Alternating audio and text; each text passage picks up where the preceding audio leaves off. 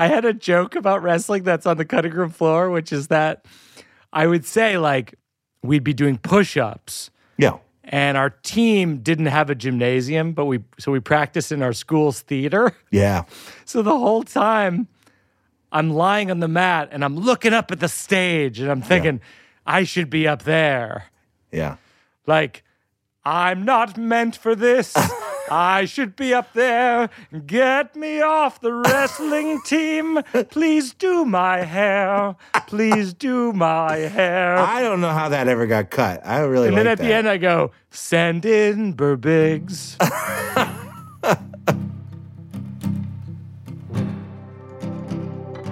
Welcome back to Working It Out. This is Mike Birbiglia. That was the voice of my brother, Joe Birbiglia. This is a very unique episode because it is spoilers only. To continue listening to this episode, you must go to Netflix and watch The Old Man and the Pool. I'm going to be talking to my brother, Joe, later in the show, talking about the behind the scenes and the creation of the show. So it's a very unique episode, and thanks everybody. It's end of the year, the time where we reflect on what we're thankful for, and I'm very thankful for all of you supporting the special, putting it in the top 10 on Netflix, which is unbelievable. I just can't even believe it, and supporting the new tour.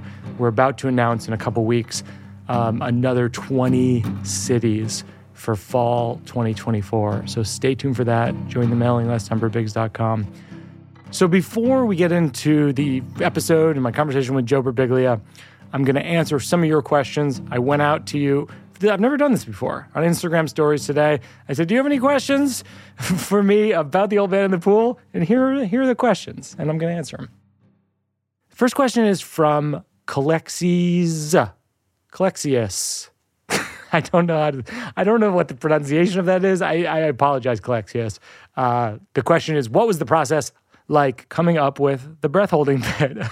That great question. Okay. I have to say, like, I've done 5 of these solo shows now with my director, Seth Barish. The first one was called Sleepwalk With Me, and then My Girlfriend's Boyfriend, Thank God for Jokes. The new one, which is at the Court Theater on Broadway, and this one was just called The Old Man in the Pool. And we've had a different process for really all of them. And a lot of our process has to do with, and Seth is a brilliant theater director, actor, writer, musician. But a lot of our process has to do with like figuring out like what the main event is of the show. In the case of Sleepwalk With Me, the main event was like jumping through the second story window. It's like this major thing that occurs. And then from that, there's some kind of, revelation or epiphany or thought, new thought. In the case of My Girlfriend's Boyfriend, it's like it was a car accident. I was hit by a drunk driver and made to pay for the car. And in some instances with these solo shows, it's super obvious what the main event is. And with this show, it was a little bit less obvious. Like I was like really fixated on like death. And I was doing a joke one night working out the show at the Cherry Lane Theater.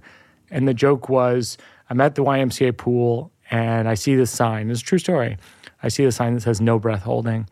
And I was genuinely curious. Like when I saw this sign, I was like, in real life, I said to my swim instructor, what does that mean, no breath holding? Because I thought that was part of, being a human and everything. It was breathing. And she goes, well, there's these 2 guys taking turns holding their breath, like as a competition, and one of them died. So anyway, and I had a bunch of jokes about that. And like one of the jokes was like, who won, and like there's just like a bunch of jokes I had on that. And what I found was when I was working out the show at Cherry Lane Theater, people would laugh at this bit so much that it was too much. And I don't mean too much, but like let me put it this way. It was surprising how much people were laughing at this super dark topic. Like it's crazy in real life to have a conversation where you say, hey, what's that sign? They're like, oh, well, there's these 2 guys who died. One of them died. And then you relay that to someone else, and then they manically laugh. And so then I stopped the audience, like, oh, hey, I'd appreciate it. I think that was maybe too much laughter. And then what I found was that the more that I told them not to laugh, the more they laughed. And then it became this kind of like scolding bit where like I was scolding them for laughing. The more I scolded them, the more they would laugh. And I just thought, oh, that's really cool. But anyway, that's how that formed. And it was Seth's idea. It was Seth said to me one night, he goes, you should try that at the end. Like, what if the whole show built towards the man who died holding his breath in the YMCA pool? And that's sort of how it happened. And we tried like all different variations on it, and that was sort of what we landed on. Okay, this is from Ryan_Mersel, and says, what has been your parents' response to the special? Okay, you're not going to believe this. My parents have not seen the special. I talked to them the other night. They said, we got to figure it out on our TV. I love my parents. I believe they love me. I'm guessing. But they don't have it. There's no pressure for them to watch my special. REE117 has asked, can you talk about how you came to have your wave pool as a backdrop for Old Man in the Pool? Great question. I want to send a shout out to Beowulf Barrett. Beowulf is a 2-time Tony Award-winning designer who designed actually all 5 of these solo shows that Seth and I have worked on together. And he's just phenomenal. He's just a wildly, wildly creative person, just a deeply creative person. And a year before we went up on Broadway, Seth and I started to loop Beowulf into like, what are we thinking about? And, what is the show? And I would, I'd send him audio of the show. And early on, it was this kind of thing where I thought there should be a pool. It's insane. Early in the process, I was like, when people come in, wouldn't it be cool if I was swimming in an actual swimming pool on stage? And Beowulf, to his credit, he actually designed this. He not only did he design it, he designed how much weight the water would be in the pool and how we'd get the set into the theater and all this stuff. And then at a certain point, I think I was in Denver and I came off stage and, when I do the concert version, there's no set and there's no lighting design. And I came off stage and I was like, oh, the audience is getting it without there being a pool. And I called Seth, my director, and I go, I think we don't need a pool because I think it would tip over the concept of the show. So maybe we could do something that's kind of a reflection of that. And Beowulf came up with this unbelievable design that merges just kind of graph paper. I mean, if you've seen it, you've seen a graph paper and it's a wave and it's a pool and it's all these things in it. And Hannah Kim did the projections and Aaron Kopp did the lighting design. Aaron Kopp has done 4 of my shows. He's incredible. And Hannah's incredible. It's just the team is extraordinary. And while we're at it, Tony Leslie James did the wardrobe, and Kai Harada did the sound. So the design team is just, we're wildly lucky to have worked with this design team. The next question is from Appenzellogram. All right, I don't know. I'm sorry, Appenzellogram. The question is, what made you decide to slide down the wall, and did it ever not go as planned? This is a great question and kind of speaks to, like, I don't know, the process of all these shows. So, like I said, Beowulf designed the set, and what I didn't know until we were in Los Angeles at the Mark Taper Forum was that the wave would be strong enough to hold my weight. So I showed up, and I think it was Beowulf was just like, Mike, you can run up the set. You can actually run up it. I was like, what do you mean? He was like, strong enough to hold you. I'm like, it's strong enough to hold me? Like, I never thought when you look at that wave that you could do that. So I just went nuts. Like, I was at rehearsal. I started running up it, running down it, sliding down it, like doing everything. And then, Seth and I just started talking about like, well, what could we do in the show that uses this? And it was just literally in rehearsal of like, well, what if I slid down, when I was talking about all the health stuff? And we tried it, and then it became this kind of weird thing where people were like, how'd you come up with this sliding thing? It's like, well, I don't know. It's just like a thing that happened. when we were there in rehearsal. So it was just a lot of, I mean, so much of what we do is with these shows is trial and error. And that was a trial and success, I guess. At H. Runsa wrote, I love how you ended it. Was that always the plan? It was one of the plans. Most of my shows usually have about 2 or 3 endings that I'm trying and failing or succeeding with for like a couple years. And with this one, it was like what I want to tell my parents is, and cut to black. And it was an idea that I came up with when I was workshopping the show in New York City at City Winery.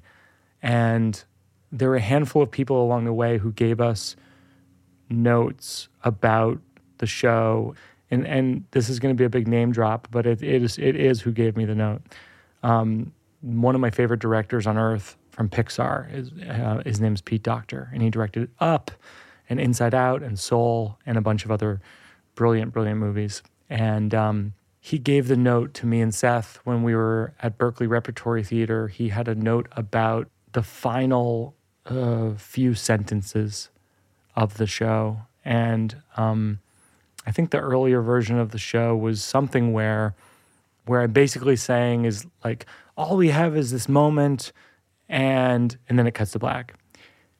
And it was, he made this point, which is like, it would be nice if the final sentence or final few sentences were a little bit more narrative-based and causal. So in other words, like we ended up changing it. Seth and I ended up changing it to what I want to tell my parents is, and then they cut to black. And the difference between that and then the other version, which is like all we have is this moment, is one of them is like me expounding on a kind of an opinion or a feeling or a sentiment. And the other one is essentially like building up momentum for an action. So in other words, it's either like, it could have been an action or it could have been like momentum for an action. And the momentum for an action, what we found was when Seth and I were like, oh, that's interesting. And when we tried it, we were like, oh, that's better because it feels like something is about to happen. Like, in other words, I'm not postulating about something. I'm not spinning my wheels about like my philosophy on life or this or that. It's like literally like, I'm going to do this thing. I'm going to tell my... And there's something about that was more moving because it gave the audience the Wemo experience. It gave the audience the experience of what would that be like if we were invested in the action and in the middle of the action. What if that's just cut out? What does that feel like? And I have to hand it to Pete Docter for giving us that super, super generous note. And the final question is from Chell.K18. How important was working it out on the pod to the development of the special? Well, the thing about the podcast is that it was a pandemic baby. We started doing it in the middle of the pandemic, and it was because I couldn't perform in front of audiences. And so it allowed me to have this kind of excuse to reach out to friends like John Mulaney and Pete Holmes, and then people who I had met but maybe didn't know as well, like Natasha Lyonne or Hannah Gadsby, and just be like, hey, do you want to come on my podcast? And, it was really interesting to hear a lot of these things like reflected back to me from people who I really respect. So like Natasha Lyonne was on the show, and she's one of my favorite guests of all time. And I ran a bunch of jokes by her, and she was kind of like laughing a little bit. And then she's like, this stuff is all like fine, but like what I love about your shows, what I love about Sleepwalk with Me, My Girlfriend's Boyfriend, is that like the guts of it, like where you go there about things that are kind of uncomfortable. And I started to tell her a few of the things on my mind about death that I was kind of afraid to talk about. Like one of them was about, a close friend of ours who passed away, and another person who's, another memory from childhood that was really challenging about death. And she was like really locked into that. And there was something about being in a one-on-one conversation with an artist who I respect where you can feel them being locked in to the thing that's not getting laughs per se and isn't like a crowd pleaser per se, where it forced me to reflect on, oh yeah, actually what people take home from these shows the most often are the emotional parts. And that's sort of, I think that's one of the things that the podcast did for me. So today on the show, we have my brother Joe Birbiglia. He's a frequent collaborator. He contributed writing and was a producer on this show, as he was with all of my shows and my movies. And enjoy my chat with the great Joseph Birbiglia.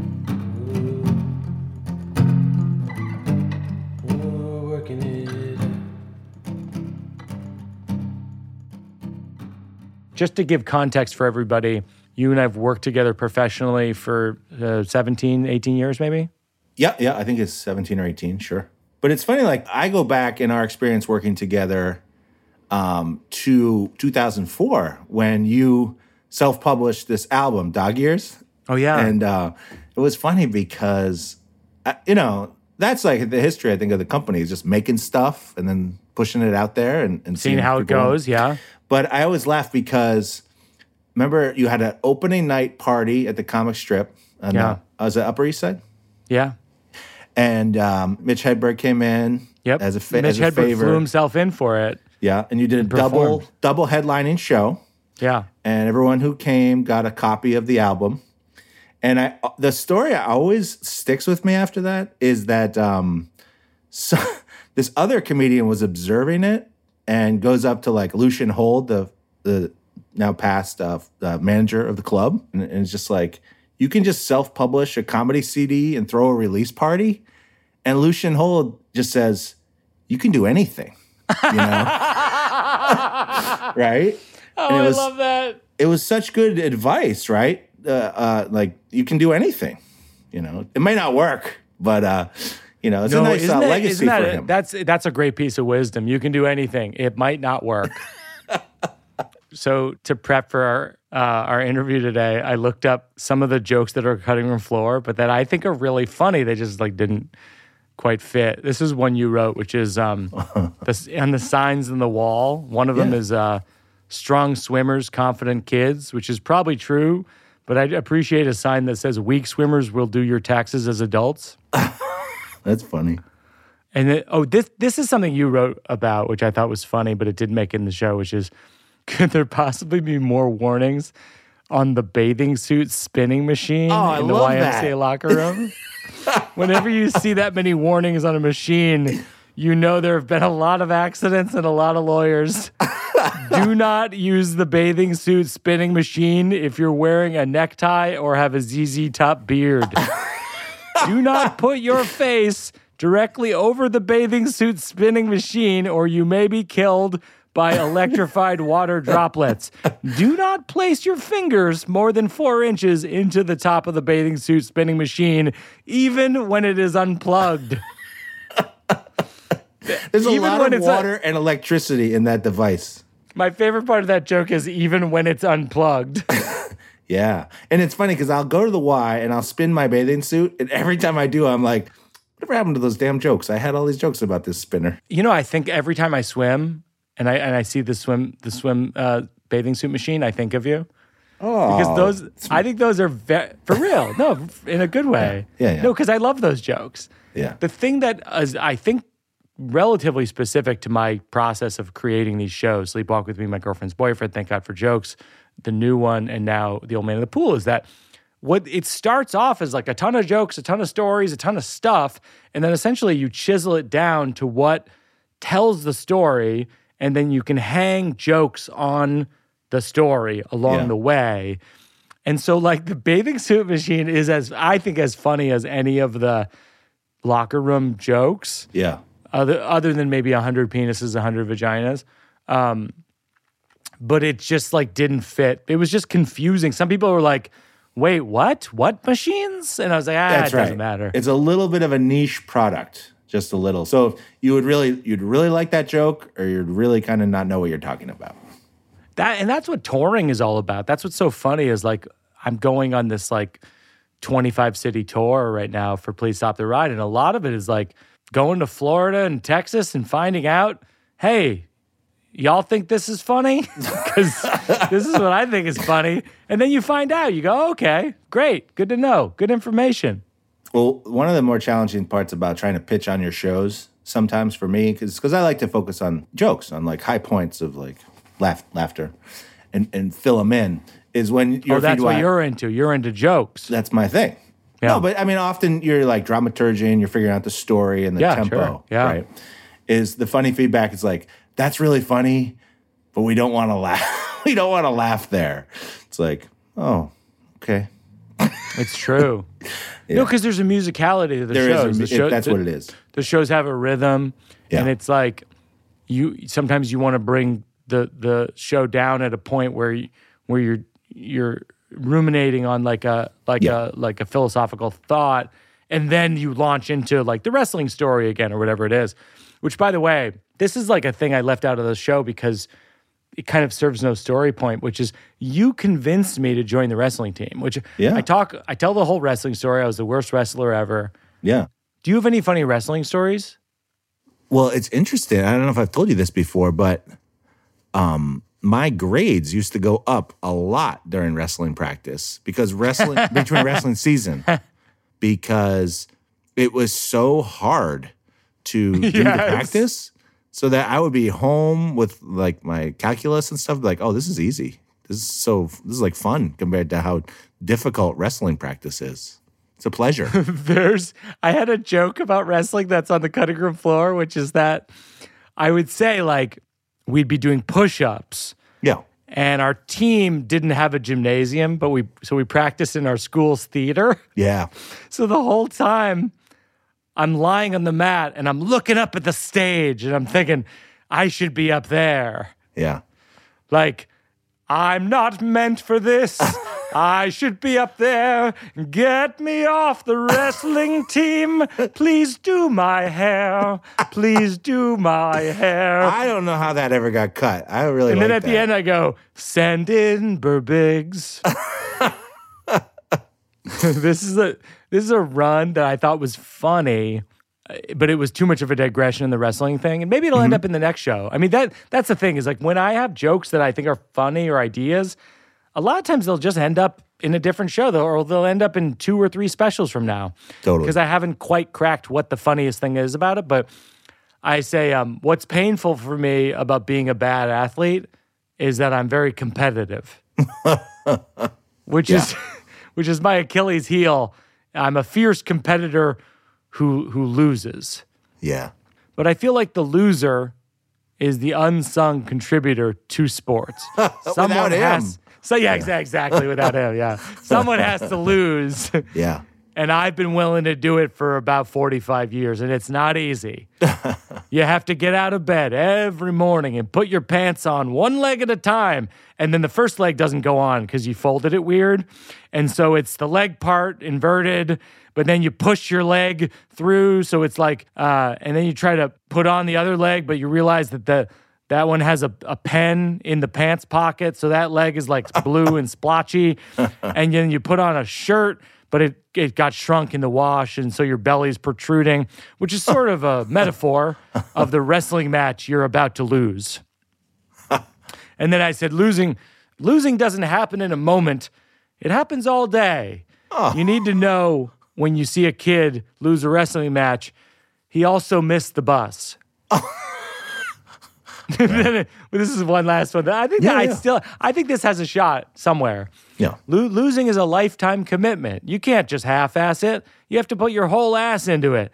And then you get pantsed by your teammates and tied to a flagpole and made to eat a bowl of dirt in a bucket labeled chocolate, and then mocked by your team as well as the other team. This only happened once, but it really stuck with me. That's funny. I think anyway, that's a good example of like, that has a shot, I think, somewhere. Yeah. So I'm going to go to some swimming jokes, Joe, if you're good with that. And Please. If you have any swimming stories or anything, jump in. But swimming always freaked me out as a kid, because if it's like this activity that if you stop doing it, you die, right? Yes. But what's cautionary about that, we always have to be cognizant of this as comedians, is like, Demetri Martin has a joke that's almost that exact joke, which is like, Swimming is a confusing sport because sometimes you do it for fun and other times you do it to not die. Yeah. And when I'm swimming, sometimes I'm not sure which one it is. That's how I feel. That's a great line. Yeah. Dimitri's great at economy of words with jokes. That's like a really, really good, solid one. But like that is one of the things that like every now and then I'll go on tour and with a new hour and someone will be like, oh, hey, someone else has a joke like this. And I'll look it up and I'll watch it. And then I'll just be like, is it too close? That's right. It, and then you have to make a judgment call. I know. Dimitri, by the way, if you're out there anywhere, 2024, we really want you on the podcast. There you go. Do you have any memorable swimming stories? Any conflicts at the pool? Oh, I do have a funny story. Sorry, if I could do it. Go ahead. Yeah. So my friend Mel had a pool, and I was hanging out with him this summer at a party, and his sister, Christina, reminded me of a story at the pool where she was very small, much smaller, right? Let's say she was 8 years old or 7 years old, and I was 17. And she reminded me, and I totally knew this story, that I had jumped on a float on the pool that she ended up going under, like it was going to kill her. It was very frightening. And she's like, so you did that, but then you immediately jumped and saved my life. So it was like, so you were kind of to blame, but you also acted heroically and rescued me instantly. So thank you. That is so funny. Pools are crazy like that, though, right? No, I know. It's so high risk. Yeah. It's so funny because you're talking about Mel Ciaccheroni's pool, and I used to go there when I was a kid too because Maria was the same age as me, and like they had the famous sign that has the joke. Yeah. Welcome to our ool. Notice there's no pee in it. Let's keep it that way. Yeah. And I proclaim to this very day that is the best joke I saw as a child. Like it was the first time I saw a joke and I'm like, yeah, that's funny. That's a really funny turn of phrase. But it's funny you say that because our neighbors, the Ashworths, they had a sign that said, we don't swim in your toilet, don't pee in our pool.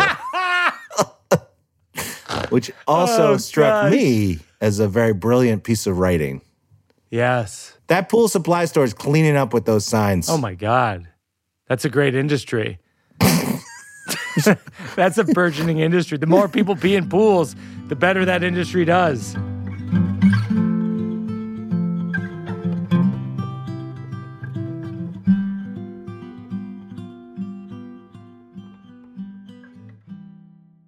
Support for Working It Out comes from Aura Frames. We all love taking photos on our phones, right? But there's so many of them. Hundreds, thousands, tens of thousands of photos wasting away in your camera roll. Stop scrolling through so many photos. Start putting them to good use with a unique, stylish digital picture frame from Aura Frames. I got one of them right by my bedside. It's like a slideshow of photos that I really like from my family that sort of scrolls through on this little frame, this little picture frame. I love it. Free unlimited storage. You can add unlimited photos and videos.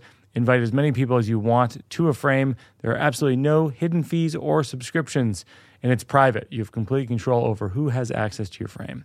Right now, you can save on the perfect gift that keeps on giving by visiting auraframes.com. For a limited time, listeners can get $20 off their best-selling frame with code WIO. That's AURA frames.com, code WIO. Terms and conditions apply. Support for Mike Birbiglia's Working It Out comes from Helix Sleep. Helix has been with this podcast from the very beginning. We are huge Helix mattress fans over here. Let me tell you a few things that are great about Helix Sleep mattresses. They are fiberglass free. Unlike other brands, Helix mattresses do not contain fiberglass, which can be harmful to your health. As you may have seen in the news or on social media, there have been a number of health issues and lawsuits related to fiberglass and mattresses. Actually, I used to have a mattress that was pure fiberglass. It was literally a bed of fiberglass. No longer. I sleep on Helix mattresses, which are fiberglass free. Helix is offering 20% off all mattress orders and 2 free pillows for our listeners. Go to helixsleep.com/workingitout helixsleep.com/birbigs. That's helixsleep.com/birbigs. This is their best offer yet, and it won't last long with Helix. Better sleep starts now. No, now.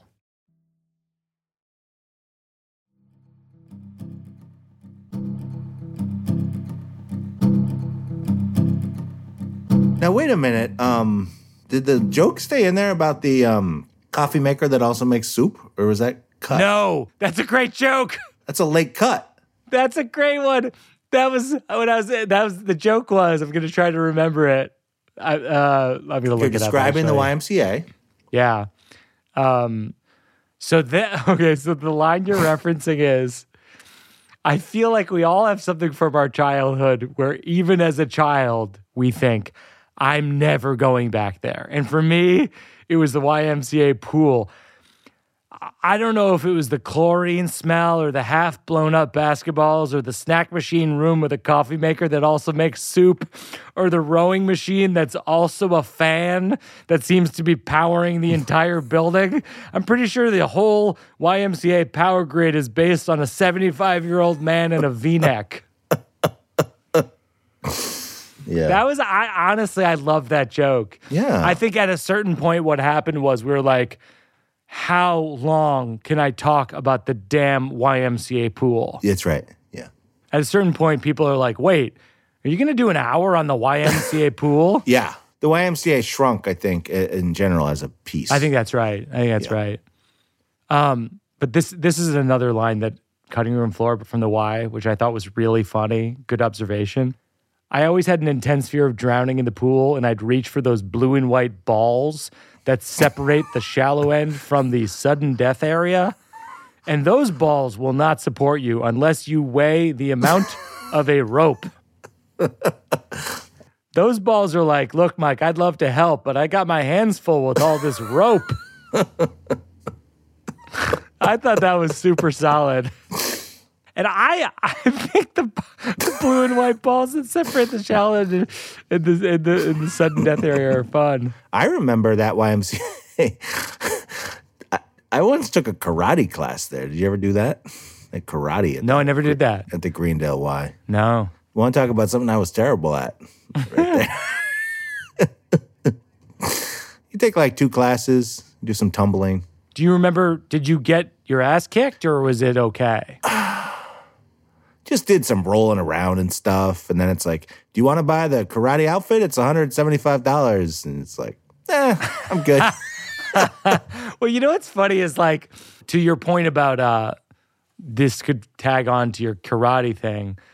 I didn't take karate growing up, but I did recently try kickboxing. Yeah. And at the end of the lesson, this is a joke that I did a few times.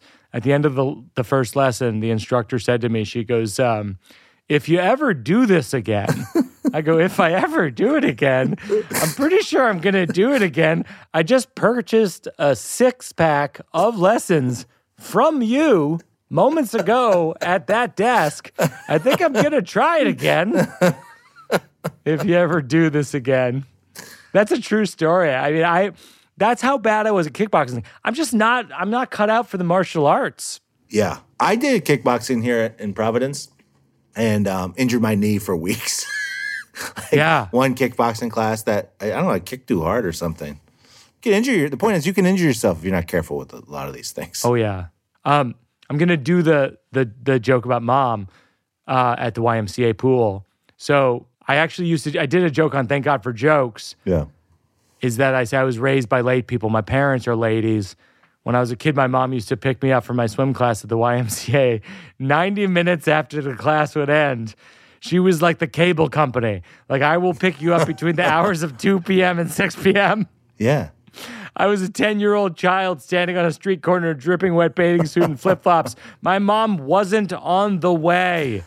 She was at the book club talking about the color purple. I was like, Mom, I am the color purple. She was so late for pickups and like coming home and all sorts of things growing up. As a child, I don't want to say I was traumatized, but I would really worry about her. Like maybe she got in a car accident, like regularly, like 2+ hours, 2 to 3 hours late for I worried about it all the time. Right? I feel like I constantly worried, are our parents okay? Yeah. But maybe that's an 80s thing. Maybe that's not our parents. Maybe all the 80s parents were late. Yeah. Did you notice that we weren't an I love you family growing up? Because that's one of the big themes of The Old Man in the Pool. Right. Did you notice it growing up? Did you ever think like, this is odd? Oh, absolutely. I mean, it's definitely something I clocked. You just sort of internalize that, right? Yeah. Do you say I love you to your kids? Yes. Yeah. That's nice. So the trauma doesn't continue generation to generation. I'm trying to end the cycle. But as a result, I'm not going to get any comedians and comedy writers out of the deal. No, I know you're right. That's right. That's you never know. Maybe maybe they'll be clowns. Well-adjusted. Well-adjusted. Yeah. Guilt-ridden. Yeah. No, it's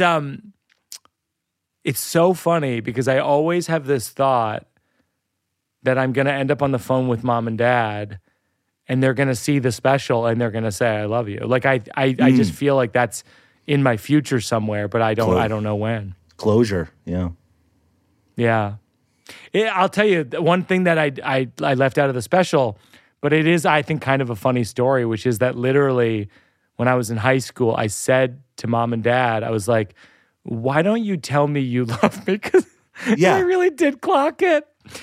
And mom goes, we do wub you. I was like, that's not the same word. I love that. You said W-U-B. That's closer to rug than it is to love. Oh my gosh.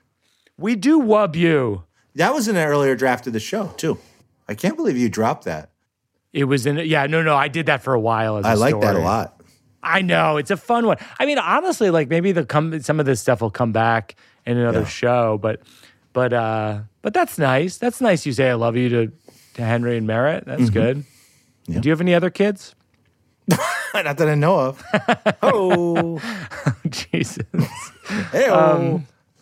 One of the things, whenever I do these specials, I always have to make a decision about when I have people in them, whether I use their real name or their fake name. Yeah. And usually it comes down to, do I know and love the person still? Right. because if I don't know them anymore, it's kind of like, I don't know. Yeah. But the one that we kept the same was Mr. Naples. And it was because he was a beloved person in our family. Sure. And it felt weird to me. I used fake names a few times. And I was like, no, I think he'd think this is very funny. The doorbell, like bing bong. Oh bing, yeah, bong, he would really. Bing, bong, bing, that would bong. make him roar. Yeah. I think he had a great sense of humor for sure. He was a riot. He was like genuinely like a very funny person. He's one of the first people who let me in on like grown-up jokes. And when I say that, I don't mean like dirty jokes. That's right. more just mean like snarkiness, like when you're with your friend and you make fun of something and you don't treat the person like they're a 10-year-old, you treat them like they're a grown-up. You know what I mean? That's right. I think kids really appreciate that. I know Merritt appreciates that with some of my friends. And he has said as much. I mean, I hope Merritt and Henry feel that way about me because I treat them like they're grown-ups. I don't treat them like they're little kids. I think they feel that way, yeah. Yeah, I feel that way about all my nephews and nieces. Like, I'm just like, I don't know. Maybe that's a wrong impulse, but I feel like from Mr. Naples, I always had a sense of like, no, he's respecting me and he's treating me like I'm a person instead of like a kid. And I always appreciated that about him. Yeah, 100%. Yeah. I have to say, for the studio here, the podcast studio, I'm thinking of, for the outside of the door, getting a doorbell where we have the chimes go off, bring, bring, bring, bring, in the office. It would be super easy to do that, yeah. Does that even exist? Of course. In fact, if you just bought any doorbell, you can just select that one now, right? So cheap. No, but I'm saying actual chimes. We don't have the square footage in that office for those chimes. That's true. No, you're right. Joe's the voice of reason in my life. The grown up in the room.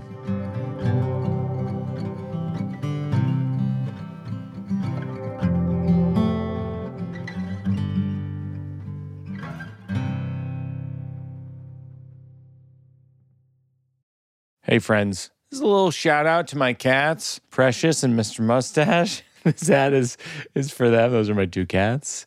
I love my pets. I know you love your pets too. And today's episode is sponsored by the ASPCA Pet Health Insurance Program. They offer customizable accident and illness plans, making it easier for pet parents like you and me to help your pet get the care they may need. The ASPCA Pet Health Insurance Program has been around for over 18 years, and they've helped more than 600,000 pets during that time. They allow you to customize your plan, ensure that your pet's plan is as unique as they are, because vet bills can really add up, especially when you're least expecting it. It's simple. Use their app to submit a claim, and you'll receive reimbursement for eligible vet bills directly into your bank account. To explore coverage, visit aspcapetinsurance.com/WIO for working it out. That's aspcapetinsurance.com/WIO. Again, that's aspcapetinsurance.com/WIO. This is a paid advertisement. Insurance is underwritten by either Independence American Insurance Company or United States Fire Insurance Company and produced by PTZ Insurance Agency Limited. The ASPCA is not an insurer and is not engaged in the business of insurance. Working It Out is supported by Squarespace. Squarespace is an all-in-one website platform for entrepreneurs to stand out and succeed online. You can upload video content, organize your video library, and showcase your content. On beautiful video pages, you can even access your video library by adding a paywall to your content. My God, Squarespace is keeping up with the times. They're the forerunners of the industry. They're way ahead of us and right with us. I made up that slogan. I should point out that this is an ad for Squarespace, but I love Squarespace. Our website for Thank God for Jokes was Squarespace. Our website for Stand Up and Vote was Squarespace. Couldn't recommend it more highly. We use it all the time. Go to squarespace.com for a free trial, and when you're ready to launch, head to squarespace.com/birbigs, BIRBIGS, to save 10% off your first purchase of a website or domain. That's squarespace.com/birbigs to save 10% off your first purchase of a website or domain.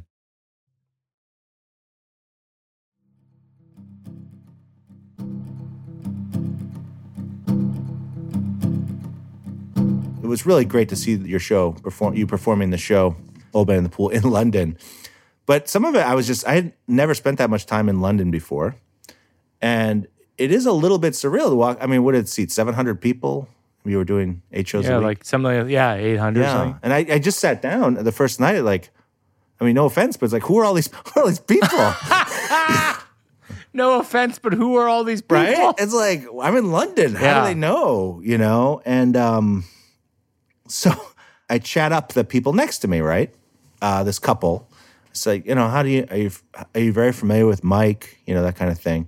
And they say, oh, yeah, I listened to him, his specials over the years on Netflix and University and whatnot. And I say, oh, I'm Joe, Mike's brother. I'm here with him.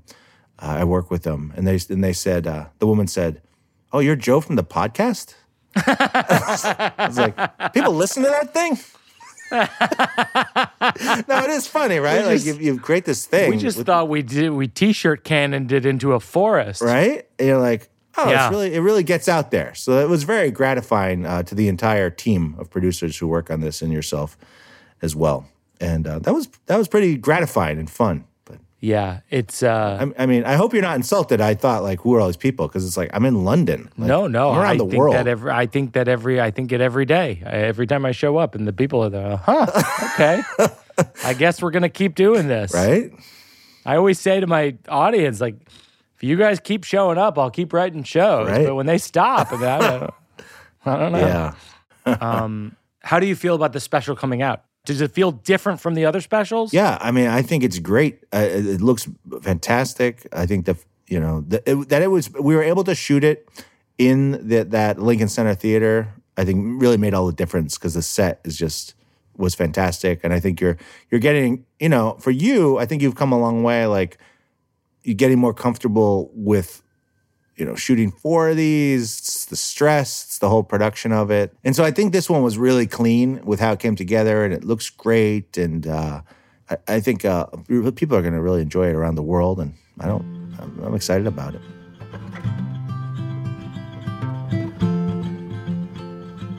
Let's finish it off with working it out for a cause. Yeah. Is there an organization that you want to contribute to? Yeah. I always like to go out to the Rhode Island Food Bank, where Rhode Island is a small but mighty state, and does have a lot of food insecurity, and so I always like to support the Rhode Island Food Bank, and I think they appreciate it, and I think they really know how to stretch a dollar. Yes, I always say that about food banks. Is like you can. I get I contribute to a lot of food banks of cities I perform in, and so I get all the literature. And if you read the literature, you see how much $20, $50, $100 can go with in the hands of a food bank. It's incredible. So we will contribute to them. We'll link to them in the show notes. Thank you, Joe Birbiglia, for episode number 3. And if people liked number 3, go back to 2 and 1. They're both fun too. I always enjoy coming on. All right. Well, thanks, Joe. Working it out, 'cause it's not done. We're working it out, 'cause there's no one. That's going to do it for another episode of Working It Out. I always love talking to my brother, Joe Birbiglia. The Old Man in the Pool is on Netflix now. Thank you for everyone who watched it and shared it. It means the world to all of us who worked on the show. Check out birbigs.com to sign up for the mailing list. I basically announced 24 tour cities of Please Stop the Ride, and I'm about to announce another 20, probably in the next 4 weeks for the rest of the year. So it's going to end up being 44 cities across America. So join the mailing list. You will be the first to know. The producers of Working It Out are myself, along with Peter Salamone and Joseph Birbiglia, associate producer Mabel Lewis, consulting producer Seth Barish, assistant producer Gary Simons, sound mix by Kate Belinsky. Special thanks to Marissa Hurwitz and Josh Hupfall, as well as David Raphael and Nina Quick. My consigliere is Mike Berkowitz. Special thanks to Jack Antonoff and Bleachers for their music. They have some new singles out right now that are fantastic. Special thanks to my wife, the poet, J. Hope Stein. You can follow her on Instagram at J. Hope Stein. Her book is called Little Astronaut. Special thanks, as always, to my daughter, Una, who built the original radio fort made of pillows. Thanks, everybody, for watching many of these episodes. This one today is not on YouTube, but the last one, the Pete Holmes one, is on YouTube. The full episode, the Joe Firestone one, is on YouTube. We're having a lot of fun with that. Seems like people dig it. Subscribe to my YouTube channel for more of those clips. Thanks most of all to you who are listening. If you enjoy the show, rate and review an Apple Podcast. That helps. Tell your friends, tell your enemies. Maybe, for example, you've started a swimming regimen at the local public pool or YMCA, and you bump into someone in the walker's lane. Don't splash them. Don't get in an argument. Just let them know, hey, if you enjoy swimming here, maybe you'd enjoy this Netflix comedy special by Mike Birbiglia that's not about swimming, but it thematically ties to swimming and has kind of a swimming metaphor to it. And then if you like that, check out the podcast that he has called Working It Out, where he talks about the creative process of coming up with jokes and stories. And sometimes he does it with his brother Joe. And then you won't have that enemy. You'll have a new swimming buddy. Thanks, everybody. I'll see you next time.